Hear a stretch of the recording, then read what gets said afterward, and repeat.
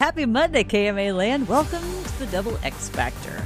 I'm Sandy Edie Hansen, and on Mondays, I team up here with my co-host, friend, and all-around amazing person. You just keep getting better and better at these intros, Sandy. It is me, Spencer Williams, and I always love being with you on Mondays as well. I sort of picked the topic this week because I was getting a text message from someone, and I didn't respond within a few seconds, and then they called and called again and called again, and I was in the middle of something, and I could hear my phone off in the distance. And then I guess about 5 minutes later, I was cursing our printer here at work because it wasn't fast enough for me.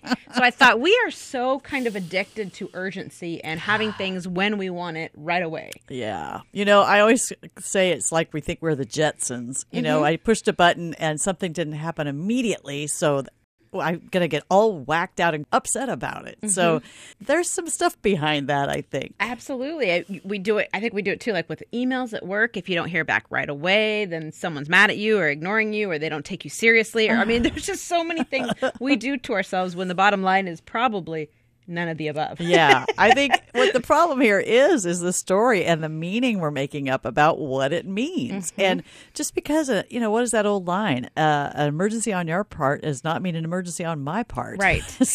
And we can look at this from both sides, right? Because we can look at it when someone's so-called doing it to us or when we're doing it to someone else. And I think about my intention is never, I'm just ignoring this person. Right. You know, something else is happening. I'm sidetracked, or I am actually busy, or whatever the case may be. It's never my intention, but yet we go in and take it so personally. Yeah. And I do think on the other side of it, too, we can get so sucked into managing our email. It can become a very addictive, checking it endlessly.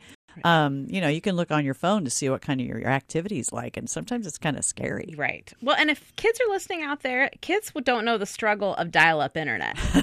We, of all people, should be more patient than we are. We used to have to sit and wait for that thing to call in before we could get online. This is going to age me, but, you used to have to send a letter. There wasn't even email.